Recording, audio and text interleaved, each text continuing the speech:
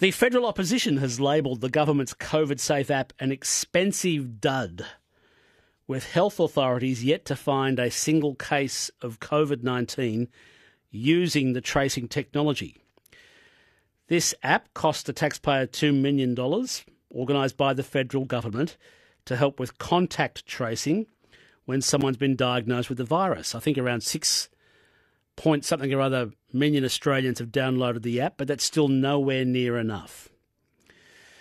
So what's happening? Let's go to our federal politics discussion this afternoon with Liberal Senator for Queensland, James McGrath. James McGrath, how useful is this COVID Safe app? It seems to have dropped off the radar and the federal government seems to be quietly crab-walking away from it. Are you? I don't think that's the case. Good afternoon, Steve. Good afternoon, everybody. No, I don't think that's the case at all. Indeed, Greg Hunt, as recently as yesterday, was encouraging people to download the app, and I would also repeat that encouragement in terms of having that app on your phone. The thing about the app is it's just one of the many tools that can be used to assist with contact tracing. The Health Minister has said that it has been used in both Victoria and New South Wales and provides a form of additional support. So just explain that to me, if you would, please, Senator, because it has, so far, we're told the official position is it hasn't found any close contacts of a person with the virus who weren't identified manually. In other words, it's just as easy to identify without it as it is with it. So why do we have it? Well, yeah, in terms of, for example, the Crossroads Hotel in the outskirts of Sydney, if there were large numbers of people there who were in proximity to each other and weren't known to each other, that's where it would assist. So what's happening, for example, at Crossroads is that because people, as they went in and wrote their name down and their phone number and other contact details, they were able to be contacted by that way. And if someone has said, and I think it may have come up either yesterday or today, said that they were at Crossroads and they have the app and they weren't contacted, well, in that case, you'd say, well, if you're aware of the situation and you haven't been contacted by the app, well, you certainly should go and get yourself tested. So it's not seen as the silver bullet, and the government has been very clear about that. It's just seen as one of the tools, especially where there is a mass outbreak, is where it was seen as providing support. James McGrath is Liberal Senator for Queensland. It's 19 minutes to 5. This is ABC Radio Brisbane.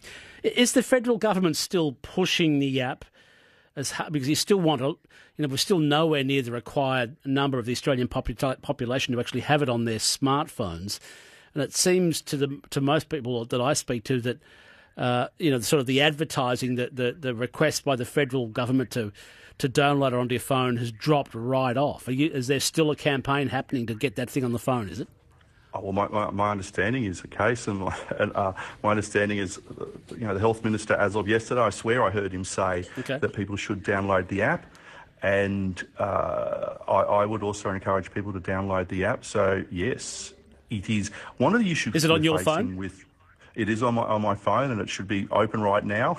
But one of the issues we're facing with coronavirus is that I suppose there's a complacency that's come in with the flattening of the curve. And remember, and this goes back to first principles, with National Cabinet was the strategy to deal with coronavirus was not about eradicating it, but it was about flattening the curve. And there are a range of measures put in place, from closing down the economy to social distancing, and then there are also a range of measures in terms of how we can trace people when there will be clusters or eruptions, which was always the advice given to the Prime Minister and the National Cabinet, that what we're seeing at that pub in Sydney and elsewhere is this is not unusual.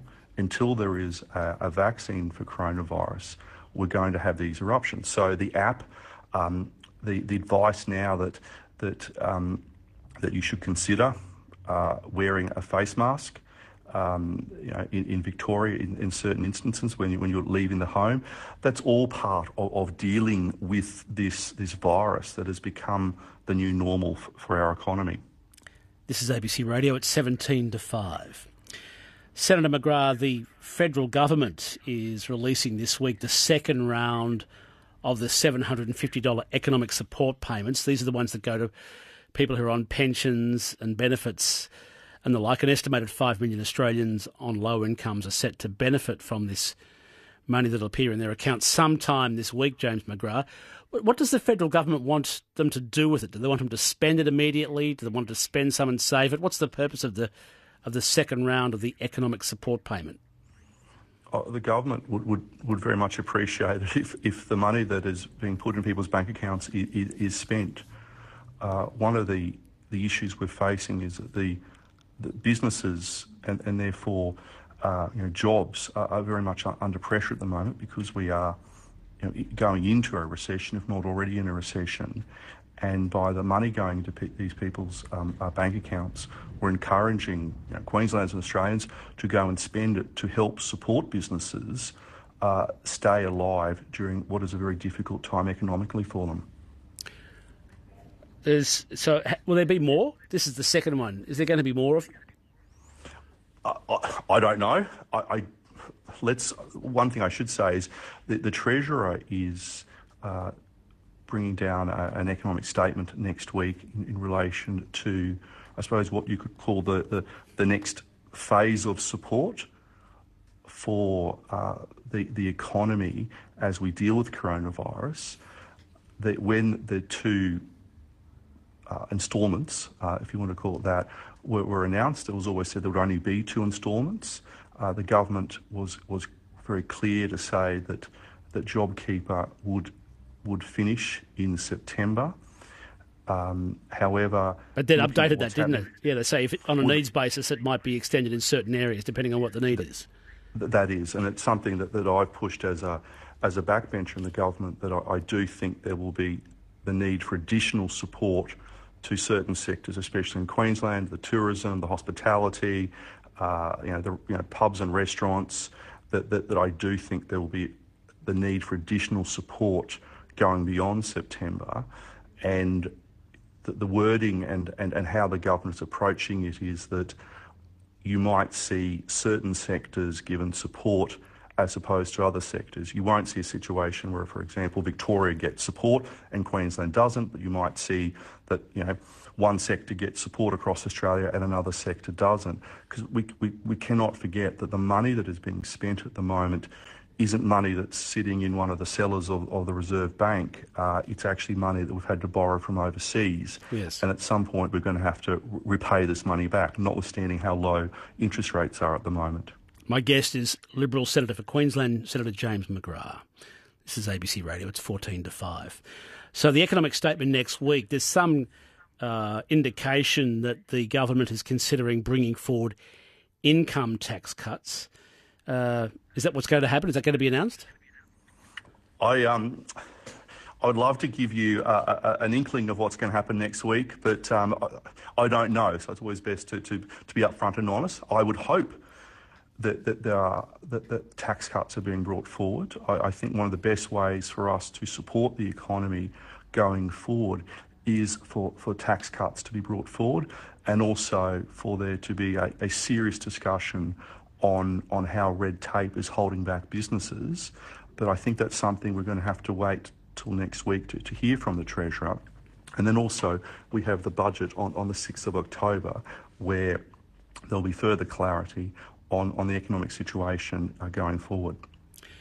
James McGrath, before I wrap it up, let me ask you a question without notice. What's your take, or what's the Coalition's take on the newly released Palace letters? I'm sure you've seen and heard the reporting on them today. Yes. They've been released after a High Court battle. They've now been released. What's the scuttlebutt amongst your side of politics about the implications of the letters? I don't think there's any implications of the letters. I think a lot of people got very terribly excited and thought that these letters were going to be the political equivalent of the smoking gun in the drawing room as part of an Agatha Christie whodunit. These letters were, I suppose, what you would expect from the Governor-General to Buckingham Palace in relation to the action or the non-action he was going to take. I think they're interesting from an historical perspective, but I don't think there's anything particularly new in them or particularly exciting. I understand that some Labor politicians are getting a little bit frothy and saying this is another reason why we should have a republic. I mean, I think there are more other things we can be worrying about at the moment, as opposed to whether it should be a republic or stay a constitutional monarchy. But as for an official position or unofficial position from the coalition, we really don't have one.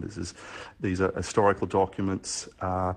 We've always maintained that the Governor-General was within his rights to take the action that he did. And the subsequent election in 1975, when Malcolm Fraser won a landslide election, showed that most Australians agreed with his actions. What stood out to me was that it's very clear from the letters that John Kerr made the decision, not the Queen, not Her Majesty. In other words, Australia does have a head of state. It retains the Governor-General, and the Queen didn't know about it until after it had actually taken place, which is, from memory, what was said at the time by John Kerr. In other words, he was telling the truth back then. He was telling the truth, and I'm sure all those... You there? You there, James McGrath? Well, there's the joys of mobile phones for you. We'll have to leave it there. I don't know if you can hear us, James McGrath. We've completely lost you. That was LNP Senator for Queensland, James McGrath.